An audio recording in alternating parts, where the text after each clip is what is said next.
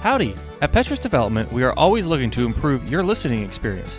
To that end, we are conducting a survey to better understand what you like best and how to better serve you in the future.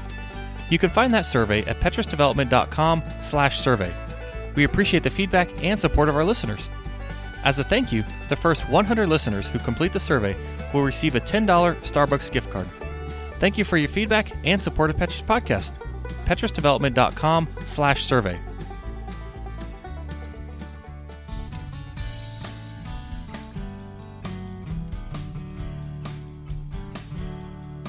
Welcome to the Holy Donors Podcast. Join Andrew, Matt, Ren, and me, Thaddeus, as every week we bring you inspiring stories of radical generosity that have changed the world. So Andrew, you ready to get started? Can't wait. Babe Ruth retired as the career record holder in home runs, RBIs, total bases, walks, strikeouts, on-base percentage, and slugging percentage, as well as the single-season record holder in home runs, total bases, walks, and slugging.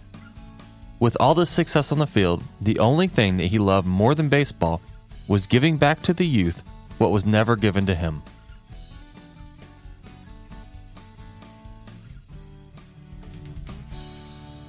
So, Matt, Babe Ruth is retired, done with baseball. What was retirement like for him? Well, he wasn't quite done with baseball. Right after retirement, he tried to manage, which that never actually panned out. So really his retirement from baseball was almost like everybody else's retirement from their job. There's a lot of golf. He said if there wasn't golf, he'd be really bored in retirement. Okay. He still acted a little bit, but he really just kind of enjoyed life with his family, and he enjoyed the retirement days. Mm-hmm. Was he living in New York still? Did he go back to Baltimore or Boston? No, he stayed up in New York. So he loved to travel, so he still did that quite a bit. Interesting thing about retirement, so he retired, went and did a tour in Japan playing baseball, which that piece isn't important. The important part is, though, that he had to get a passport to go from the U.S. to Japan. And when he did, he had to produce his birth certificate. Did they ask him if he knew who Babe Ruth was? They didn't ask him if he knew who Babe Ruth was.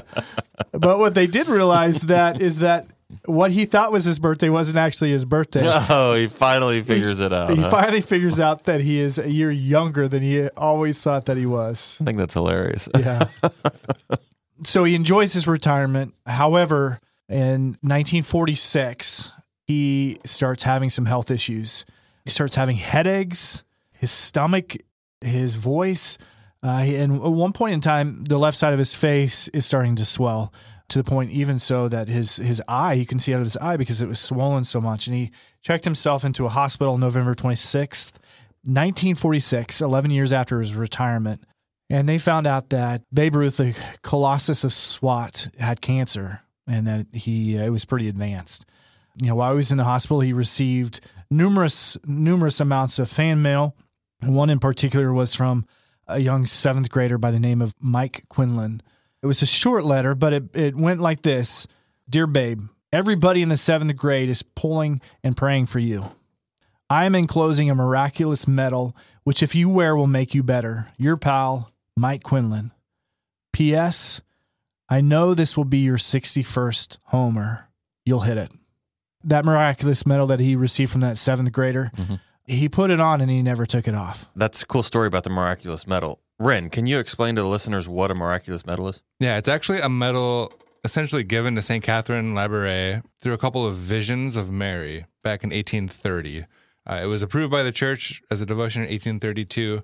It said if you keep the medal on you and pray the prayer that's inscribed on it, O Mary, conceived without sin, pray for us to have recourse to thee.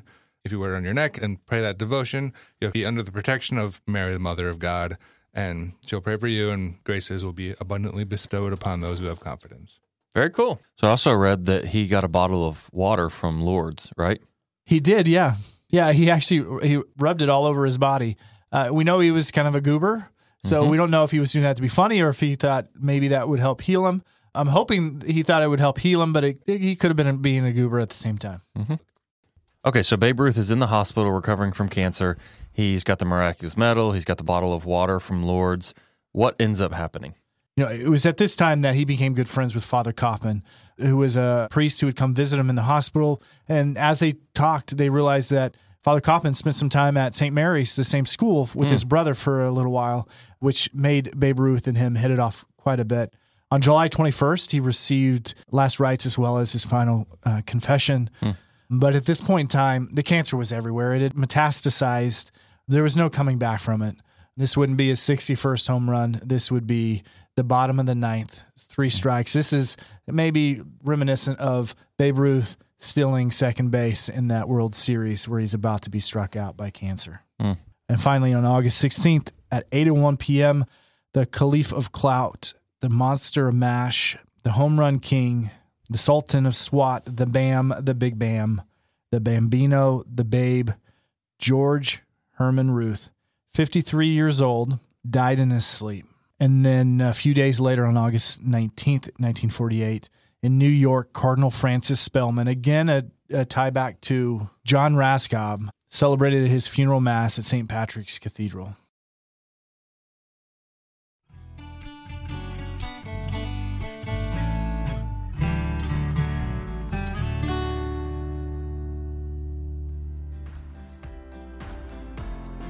Hi, I'm Peter DeCaretree, Program Director and Instructor for the Institute for Catholic Philanthropy, MBA program at the University of Mary.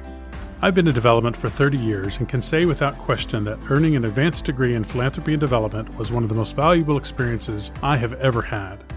The Institute for Catholic Philanthropy at the University of Mary provides tactical training for new and experienced Catholic development professionals. It balances on-site, cohort-style learning with the convenience of remote coursework. If you've ever considered leading a Catholic organization or helping drive the new evangelization, enroll today in the University of Mary MBA program. We are producing the sort of well-trained, committed leaders that are crucial to the Catholic Church for generations to come. Learn more at umary.edu/philanthropy. So we haven't spent a lot of time on Babe and his giving back. We've mentioned, he really cared about the youth of St. Mary's, but what do we know about his philanthropy? Yeah, so we've talked about a little bit about fog. We're going to release some of the fog here. So what was publicized at the time was not so much about what Babe did in his personal life, but it was more so of what he did on the field. And so what we do know is that the Babe constantly would play pickup games. He would go visit people in the hospital. But throughout his career, he found himself drawn to kids, as we started this episode, kids who didn't have who were in the same position that he was whenever he was coming up at St. Mary's. They didn't have anything. Mm-hmm. And he felt it was his mission in life to give back. The number of shoes that the Babe Ruth gave away in his lifetime, they can't figure out the number. It could be an astounding amount of money that he spent just to make sure that kids had shoes on their feet. That reminds me of our Catherine Drexel season, Catherine's stepmother saying, "Never let the poor have cold feet." Yeah, right. That was a big thing to him, and it was really kids. He would visit kids in hospitals that were sick with cancer. But what we do know is this lifetime of giving back to Brother Matthias, giving back to his dad, giving back to all the people around him, but especially to these kids. I mean, it was the kids that mattered so much to him. And he would be so disappointed in himself when he would disappoint the kids. Yeah, there was a great story about somebody who was sick, and as his request to Babe Ruth was hit a home run, and he went out and hit 2 home runs the next day. The other thing with Babe Ruth, too, is he did, before his death, he created a foundation that's purpose was to help poor families that didn't have food and didn't have shelter. And so that was something that he wanted to leave behind, the Babe Ruth Foundation. Another thing that he was active in was in World War II, he was very involved with the Red Cross. So he was also fairly involved with the church later in life. He joined the Knights of Columbus in South Boston. They actually sponsored a Babe Ruth Day at Fenway Park, and Ruth returned the favor by knocking the ball out of the park and tying baseball's home run record, which was 27 homers in that year. And then after his 1919 sale to the New York Yankees, Ruth stayed a member of the Boston chapter, and in 2007, a $10 check Ruth sent to the Knights in 1938 was auctioned off for more than $4,000, which is kind of cool. Yeah, that is great. It's interesting that they never cashed the check. So, Matt, there's really no doubt that the two things the babe loved most in life were baseball and making kids happy. He had a letter at the very end of his life, that was published and talks a lot about his state of mind and what he was hoping would be his legacy. You want to read some of that letter? Yeah, it's a wonderful letter. It's quite long. We'll try to put it on our Instagram so that listeners can read it. But here's just a couple excerpts. This isn't chronological order. We pulled a couple pieces and put them together, but we wanted to share these two with you. And this was, again, written from Babe Ruth. As I look back, those moments when I let the kids down, they were my worst. I guess I was so anxious to enjoy life to the fullest that I forgot the rules or ignored them. Once in a while, you can get away with it, but not for long. When I broke training, the effects were felt by myself and by the ball team, and even by the fans. While I drifted away from the church, I did have my own altar, a big window of my New York apartment overlooking the city lights. Often I would kneel before that window and say my prayers. I would feel quite humble then. I'd ask God to help me not make such a big fool of myself and pray that I'd measure up to what he expected of me. Another excerpt from that letter was he was at End Times and one of his friends were with him. And this is how the conversation goes. And he writes this in the letter of how it went. They're going to operate in the morning, babe, Paul said. Don't you think you ought to put your house in order? I didn't dodge the long, challenging look in his eyes. I knew what he meant. For the first time, I realized that death might strike me out. I nodded, and Paul got up, called in a chaplain, and I made a full confession. I'll return in the morning and give you Holy Communion, the chaplain said. But you don't have to fast. I'll fast, I said. I didn't even have a drop of water. So I think that's a really powerful letter, and I've read the whole thing, and he was very incredibly heartfelt in that, and really reflective on his life and what it all meant.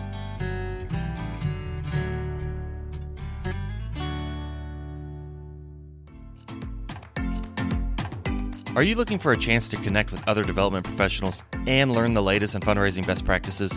If so, join us at the beautiful Naples Grand Resort in Naples, Florida for the 2022 Petrus Development Conference on June 13th through 15th. Connect with others from fundraising offices both big and small, from dioceses, campus ministries, schools, parishes, apostolates, and more. Register today at petrusdevelopment.com/PDC22. If you register in the month of March, you will be entered into a drawing for a free 3-hour one-on-one consulting session with one of our expert fundraising consultants. Space is limited, so visit petrusdevelopment.com/PDC22 to reserve your spot today. So, as we close out this season on Babe Ruth, the obvious question is, was he a holy donor? Ren, what do you think? When you look at the seasons that we've done so far, it's hard to compare him necessarily to a Catherine Drexel, right, or Danny Thomas. The scale of the giving is a little bit different, and maybe even the scale of the holiness. Although I think our tendency, my first tendency at least, is to judge them based on the holiness of their whole life, right? Like, did they not make any mistakes through their life? In this case, he did make some big mistakes kind of throughout especially during his working life, right? Throughout his life, he had that pull to keep coming back to the church, keep going back to confession, and try to make right. And at the end, he did have kind of that full last reconversion to the church. He made his full confession, had the last rites, and finished his life out strong, right? And he always had that heart for kids. He gave a lot to kids, to the Red Cross. And so I think based on those circumstances, I would say, yes, he is a holy donor. And he may be one of the more relatable holy donors to a lot of people that have had a similar life trajectory. Right? Like, they've made big mistakes, but they're not lost causes. They're still working on building back that holiness and coming back to the church stronger and stronger over time. And yeah, I think so. Matt, what do you think? I feel that this was a pleasure to be able to share Babe's story. I think he does get a lot of embellishment on the bad stuff and not enough in the good. Not saying that we should forget the bad and only do the good, but I think there should be a fair shot at both. And it's been a privilege to share both sides of it. We share this last confession that he received and last rites that he received. The priest who was there actually got a lot of mail because of this, saying, thank you for doing that, going out of the way to thank him for taking the time to spend with Babe. But then there was the other side. And this side kind of pisses me off. Excuse my French. I get a little heated about this, but people who said that, hey, he didn't deserve it. Like, he didn't deserve last rites. And that frustrates me, knowing that God died on the cross for us so that we could have eternal life, that we could come back to him. At no point in our life are we not worthy to receive that forgiveness from him. And a statement that he wasn't worthy to receive forgiveness from God when he was asking for it states that none of us would be worthy if we fall. We're all sinners. I mean, Ren, I love what you said. We're all sinners in that sense. But it's that death on the cross that Christ gave us that forgiveness. It was a free gift that we choose to have. And so, again, okay, I'm going on a tangent about the end of life and whether or not he was a holy donor or not. But the truth of this is we're all on this journey. Like you said, Ren, we screw up, we pick ourselves up, and we go. But ultimately, our destination is heaven. Our destination is holiness. And our path is pointing us to that way. And undoubtedly, to me, at the end of his life, he had made that full confession. He had realized, I screwed up. I can't do this alone. I need a Savior. And Christ is that Savior. Please forgive me. So is he holy in that sense? Yeah. Is he a donor? Again, not on the same level as Catherine Drexel or John Raskob, but none of us can be on that level, really. That's on a totally different playing field there. But I think that he spent his entire life giving back what was given to him, and to me, that's a donor. Yeah, I think that a couple of things come out to me when I think about this. So I didn't really realize the tough upbringing that Babe Ruth had. I mean, his childhood was really pretty rough. It said, something I read said that before the age of 8, he had smoked his first cigar and had his first glass of whiskey. He was constantly in trouble with the law. He was constantly breaking out of St. Mary's and would try school and would get kicked out and have to go back. And he really struggled with this and didn't have that great relationship with his parents that so many of our other holy donors have had. And yet then when he was a baseball player, there were countless stories of him hanging out outside of games for hours just to sign autographs and just to make the kids that came to watch him enjoy their day and have a great day. There's never any reports of him being dismissive of kids, of him literally giving him the shirt off of his back if it was available to give. And then certainly with buying shoes, like you mentioned, with helping out at St. Mary's and helping out with a number of different Catholic schools and boys' schools and youth programs. So it wasn't this, he makes this confession and then all of a sudden he puts all of his wealth into a foundation at the end of his life. And not saying that our other holy donors have done that, but it wasn't just this desperation move. It was part of his fabric to be generous and to give back. And, he struggled with his faith and he struggled with how to live that. But he acknowledged that and he recognized it throughout his life and at the end. So I really enjoy this season doing this one, certainly in the context of some of the other ones that we've done, just because it forces us to ask the question, right? It forces us to say, who are we to make those determinations about who's holy and are they holy enough and could they be holier? And I mean, that's a part of it. And, have they given enough and should they give more? And those are questions that we all as humans want to ask, but I think that it's a healthy exercise that we would do that in the context of this podcast. And so, maybe we've made our listeners think a little bit, certainly have given me pause to think a little bit more about this topic. And so I think that this was a great season to do. And in my eyes, yeah, Babe Ruth was a holy donor. And I think that he's worthy of being put into the catalog of our other holy donors that we've talked about. So you mentioned this fun exercise of going through. So I'd like to put it back onto our audience and our listeners. Join us on Instagram. Let us know about Babe Ruth. Was he a holy donor? Was he not? Thanks for joining us for this episode of Holy Donors, brought to you by Petrus Development in cooperation with Red Sea Catholic Radio. Theme music by Tommy Kibb, Third Top Productions. Graphics by 86 Creative. If you like us, leave us a review, share us with your friends. And check us out at holydonors.com and on Instagram. Holy Donors, bringing you inspiring stories of radical generosity that have changed the world.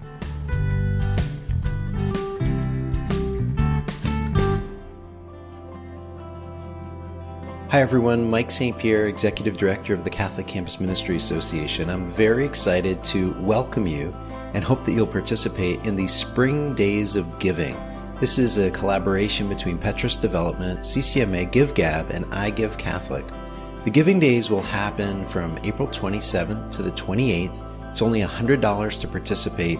And I can tell you, as an executive director in 6 years of seeing Catholic campus ministry across the country, these kinds of days make a tremendous difference, not just in terms of raising funds for our various Newman centers and Catholic centers, but really just raising the profile of Catholic campus ministry around the country. This truly is a good news story of the church, and we believe that Giving Days will make a difference. Thanks so much for participating. You can sign up by heading over to ccmanetwork.org/Giving Days.